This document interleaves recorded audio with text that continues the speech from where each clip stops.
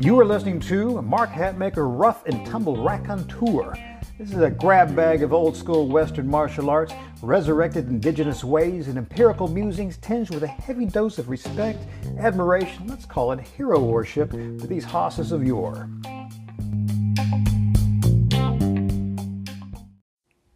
Crew, this is Mark Hatmaker coming to you from the Comancheria. I am back from a sojourn in the Southwest, the deserts, the Red Rock country.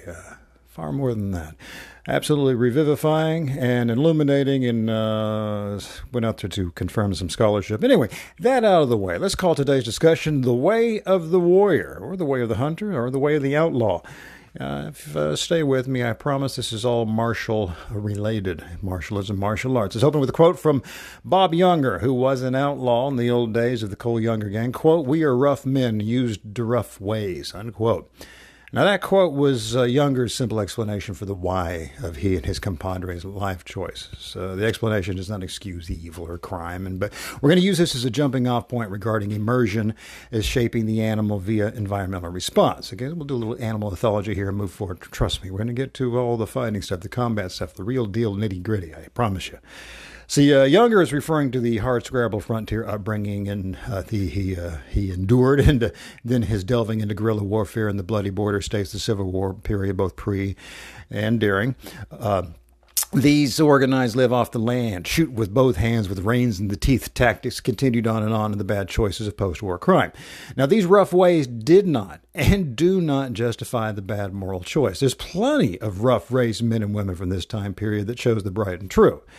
Now, the rough ways merely points to the fact that often there is more to shaping the animal than the assumed specific attributes. So like great two-hand shooters from atop a horseback, reins the teeth, and plus more and more, all this, so much of the frontier knife work and all this, and so often we want to extract that, perhaps not look at some auxiliary skills that are going around behind it. We're forgetting that may bolster it just as much as the actual training, the specific.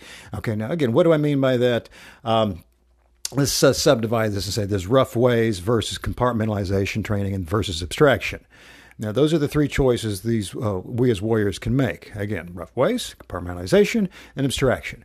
Now, be it we are warriors of the past ways or the present-day sportive aspects of warriorness, as particularly those, if you're one who embraces the old-school path, you're going to want the embracing of the rough ways.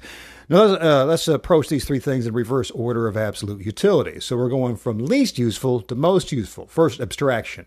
Now, abstraction or theorizing, or in the specific parlance of learning theory, is called Platonizing, from Plato, who would like to break things into ideal categories that don't really exist in the real world. They sound great and true and wonderful in our minds. We can discuss them over coffee, but when after the rubber hits the road, you get that cancer diagnosis, the tire it goes flat, and while you're running at 80 miles per hour, all these ideals go away. We need something different. We need specifics. We need real life. So Platonizing is the least valuable, and likely it's the most harmful to approach combat arts. Hell, almost any endeavor, but particularly combat arts, which we know is actually in the midst of things. Platonicity assumes that theories, general categories, ideals are the same as facts, that is, or tangible expressions of knowledge. We can get so mired up in these, discussing these ideas, and think they mean something when they may not mean anything. Platonicity treats the gorgeously expressed strategy in a text as equivalent to any actual execution. Platonicity, or abstraction, regards the time spent dog-earing a copy of Grossman's On Killing as valuable as active range time. You can highlight all the books in the world, you can memorize passages, but it doesn't mean anything. We've got to do something. And sometimes we say, well, I do this, and then I do that. And that's getting closer. And trust me, I love scholarship. I'm all about it. But make sure that we might need to have an 80-20 rule on it, where we're spending most of the time with the hands-on in the muck stuff. Platonicity views the flow chart, or the PowerPoint, or a nice TED Talk, or the etymological breakdown of the myriad kung fu systems as bestowing of wisdom on par with the man on mad hours missed in the Kwoon or dojo or any standard gym. Esoterica is esoteric, and it doesn't really get you anywhere. It's angels dancing on the head of a pin. Now, epistemology studies, which is how we learn, demonstrates again and again that the text, the classroom, the eruditive theory is not the battlefield. It never is. And we can take something even as standard as chess playing. Often we always use this as a shortcut archetype in fictional. We'll see someone who's a great chess player in film or television or books and go, and then we portray them as some sort of genius in these other fields. That's the halo effect. These things, whenever we actually throw the studies on it, these things don't really apply. It's not the same thing at all. Some of these people can't even pay their taxes. I'm not knocking on chess players. I'm just pulling this out saying, proficiency in a single skill or single area does not automatically imbue you with things across the domain. So warriors avoid Platonicity. Warriors avoid abstraction. Now, our next way we could train would be compartmentalized training. Now, this is far better than abstraction because this is actual physical expressions of the endeavor to be studied. We add the designation compartmentalized here, as often this refers to training that is extracted and removed from original or likely environments. Okay, the easy example here is sportive combat. Boxing is not a street fight, no matter how effective it is and great it is, and how it might training in boxing might aid and abet you in a street fight. But we all know this ain't a street fight. There are other adjuncts that must be considered. Jiu-jitsu is not a knife mugging. It's great, it's wonderful, formidable.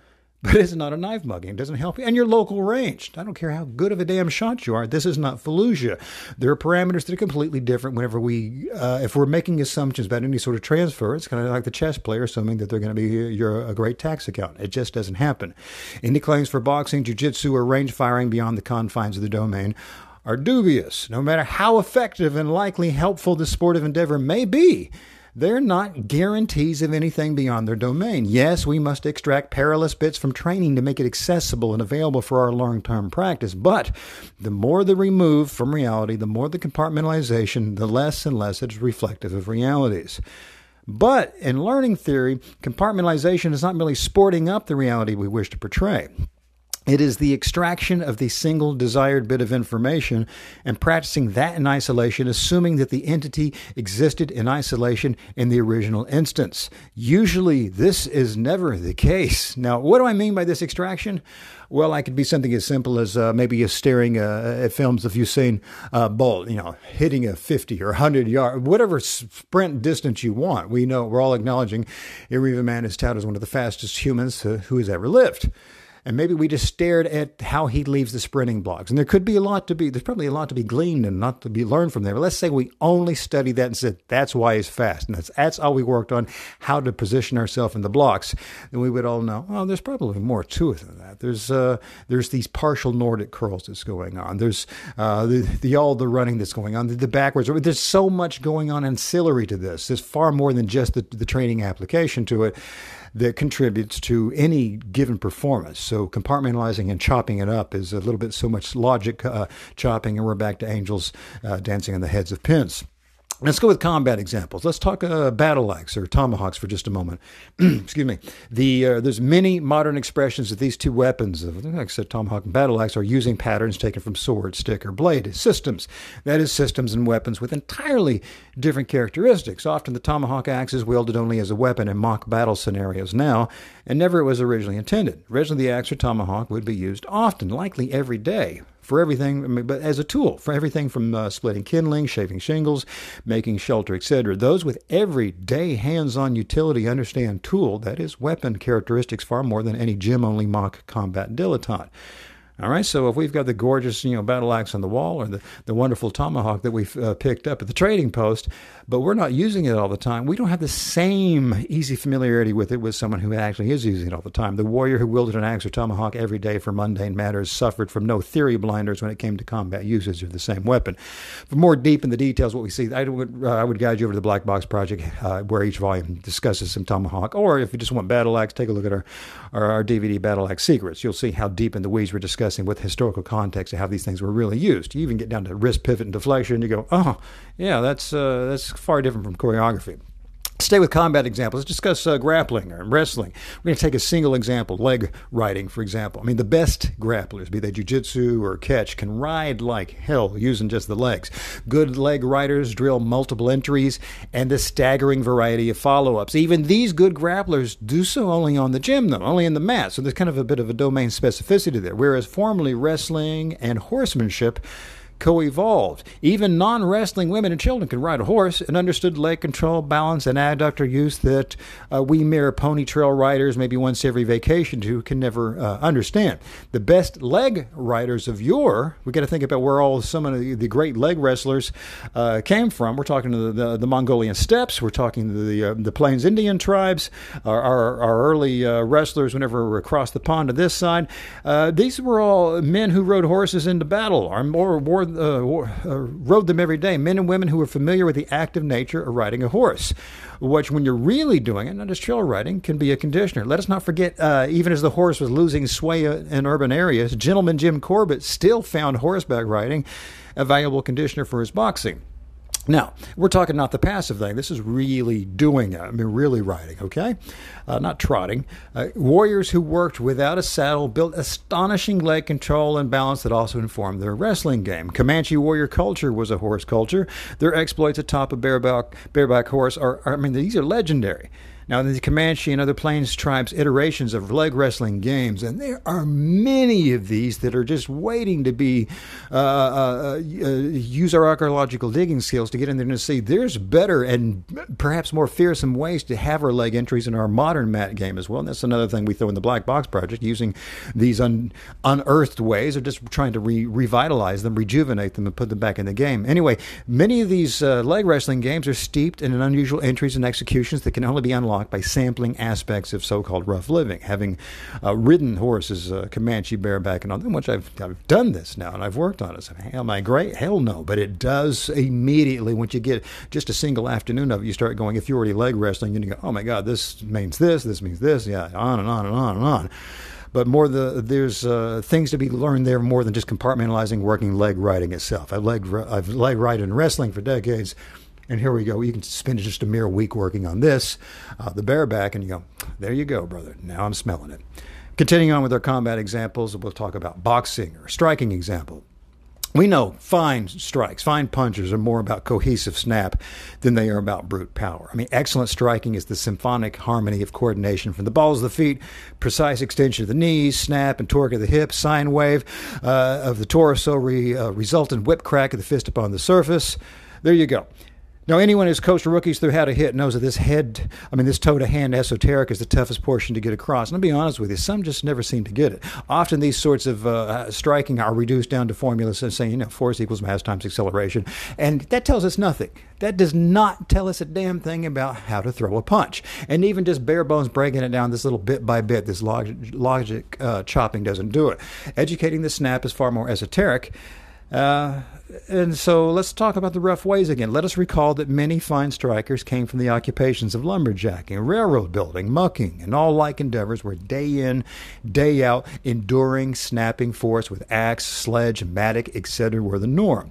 In a day pre-jackhammer, pre-chainsaw, pre-easy-to-rent bobcats, men built roads, built railways, drove spikes, dug canals, built foundations by dint of human horsepower. This is effort that spawned familiarity with snap and power. We talked about with the battle axe and the tomahawk. People who are familiar with the tool by just standard usage. Well, here these people are using their own body, the how to snap that body itself. These professions made easy transfers to early pugilism and boxing, and a significant number of our pound-for-pound punchers came from these lumberjack, blacksmith, gandy dancer worlds of coordinated expressions of power. Now, today's power tool using construction crew, no matter how grueling that job can be, and hell, I've done it, it is grueling, it is not the same crew that built homes 100 years ago. The snap was embedded before the punch was educated. Again, rough ways. These are ancillary concepts.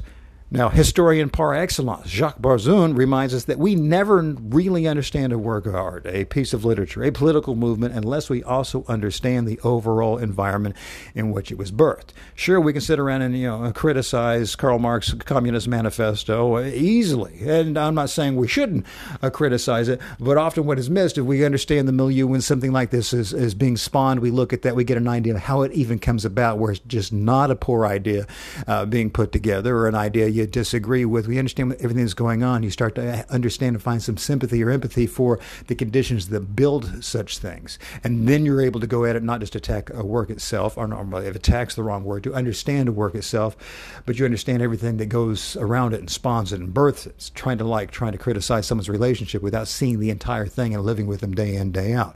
Art, historical appreciation, and isolation is compartmentalization. So it's taking single bits of data and assuming that is the case. Context is key, be it physical, intellectual, or physical endeavors. Now let's move on. Rough ways, the deep historical biological perspective. I'm going to give you a long quote here from, this is scholar Paul Shepard, a natural philosopher, well studied in human evolution. This is he's referring to the world into which our forebears were born into pre-so-called modern civilization. This is the world which persisted far longer with many an indigenous culture. This is from his book, Coming Home to the Pleistocene. Quote, children in primal societies have access to the scenes of life, such as butchery, copulation, birth, and death, especially within the family and within nature. They live in a rich, non-human plant and animal environment at the time of language acquisition and are given the opportunity to name animals as a co-player. And what I mean by that is they see the animals. It's not a digital flashcard or you're seeing, say, like the cow goes moo. Back to Shepard. Taxonomy is fundamental to cognition as well as grounding in a real world. From birth, the lives of children are keyed to the daily, monthly, and seasonal round. These cycles are the true pulse to which their blood resonates. It's distinct from the clock, electronic calendar, and historical regulators of our own lives. Unquote. Now, this entire books, almost every book by Shepard, is saying how this imbues sort of a different psyche within this human animal, something that we don't really necessarily have anymore. I chose that single kind of poetic extract to get us on the path. This long view of human life sees this species emerging and growing in an immersive environment where abstraction and compartmentalization weighs little on the scale. So as we 21st denizens advance, I'm talking about me and you, brother, we may be able to access a stargazing app at will. We have it right there on our phone. Ready access, good to go. But honestly, most of us have that app, but we have zero idea at what point or time the moon will rise over our very own home this evening. Now, that is abstraction and assumption of knowledge over embedded knowing, where formerly we should be able to go, yeah, it's going to rise right there. I can point at the direction, and, as it moves through the next night, we're going to have the 11-minute jump, 11-degree jump, so this is going to be 50 minutes later. It's going to be right here at this time and this. And instead of this, I have to go through and learn this abstractly, but it doesn't work until I go out there and actually put the time in to do this. I just spent some time, again, as I said, in the Southwest. It does no good to just simply follow trails to see what someone's seen before. Of course, everybody's seen stuff before. You've got to get some inside scanning knowledge and go way off the trail. You got to find where people don't really go, places where only locals know, actually indigenous knowledge, modern indigenous knowledge, and then go in there and dig through the grit and find out what is there to be never seen before, but seldom seen before. Now, we know the date. We're no longer wonderful with the just modern timekeeping because we've got a watch, and this tells us what time everything is. We know the date when the new Marvel film will debut, but almost none of us know the clockwork opening of the dandelions in our own front yard every spring and summer day. These things tell time for us. Almost every plant, animal, flower, that's what the seasons are for. There's times being told. I know I'm sounding somewhat esoteric here, but I'm saying there's a difference between abstraction, and you go, oh, it's spring, right? Or elevated, embedded knowing of something. Paul Shepard goes on to say, quote, toys in modern society may be a burden to children in ways we do not yet understand. They objectify the world as passive and subordinate to ourselves, and despite childhood pretending, are non-living. Toys may be symptomatic of social deprivation, solitude, and isolation, unquote. We're going to break that down. To be clear, it's kind of a jaundiced view, but by Mr. Shepard, and he's referring to children and toys, but it is informative to note that he penned this books before the advent of endless online absorption. For adults, this is before grown adults lost themselves in video games, the fantasy worlds, perpetual tiny screen abstractions. I spent extensive time in the airports. I'm sure all of us do, but just this past week, I'm looking around. I'm going to see, children. Here, take the phone, stare at it, and this is what they do to keep them quiet. But that's no problem. That's not the kid's choice. The kid's doing what he's told to do. I look around. I see adults that have no idea where they are, what's going on.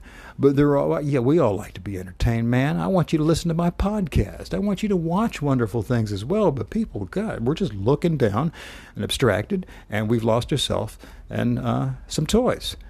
Make of that what you will. For our purposes, it's easy enough to say that for millennia, this species was far more immersed in the immediate and the present, and all of what they did, be it combat arts or culinary arts, life was overlapped and shaded by other unsuspecting aspects of that lived life. Now, we make a mistake if by using a scalpel and piecemeal excising the aspects of interest and assuming they existed as compartmentalized wholes is tantamount to assuming that the unused app in your pocket imbues you with the ability to sail an uncharted sea. Now, you got to use doing and action over platonicity, over abstraction. You got to have immersion over dissected cadavers. Rough men who live rough ways know more than soft men who read about and guess at or play at other rough ways. Now, if you dig such things, great. If not, it may sound like hectoring. I don't mean it to be that. I'm not a jaundiced view and anti-technology, anything like that. It's a wonderful boon. But I am for the old ways, and often what I see being done old ways, not all, often what I do see is extractions. Now, what we do here at ExtremeSelfProtection.com, the Black Box Brotherhood, that's where we have our monthly, there you go, subscription service. Here you go, old ways. Is steeped in the living experiment of old school combat and physical training resurrection as it was then. And that involves immersing in as many auxiliary old ways as a man can manage to better inform the whole. Now, if you want more information on that, obviously, I'll put some show links in here to ExtremeSelfProtection.com. You can run over to our Indigenous Ability blog. I'm talking there's thousands of pages of resources there, but if you really want to get in the nitty-gritty and your hands dirty and really actually do this stuff, I would urge you to have a look over many of our audiovisual products or our books, 15, 16, hell, I don't know, 19 books over there. And then, of course, the Black Box Brotherhood is really where the meat is all at. Anyway, thanks for putting your ears on it this long. If you did, take care of yourself, crew.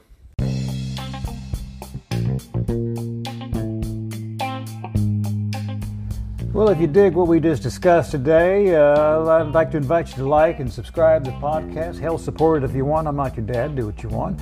And if you're a glutton for punishment, just visit our website, ExtremeSelfProtection.com. You'll find links to the blog, all of our products, and hundreds and hundreds and hundreds of more pages of like musings.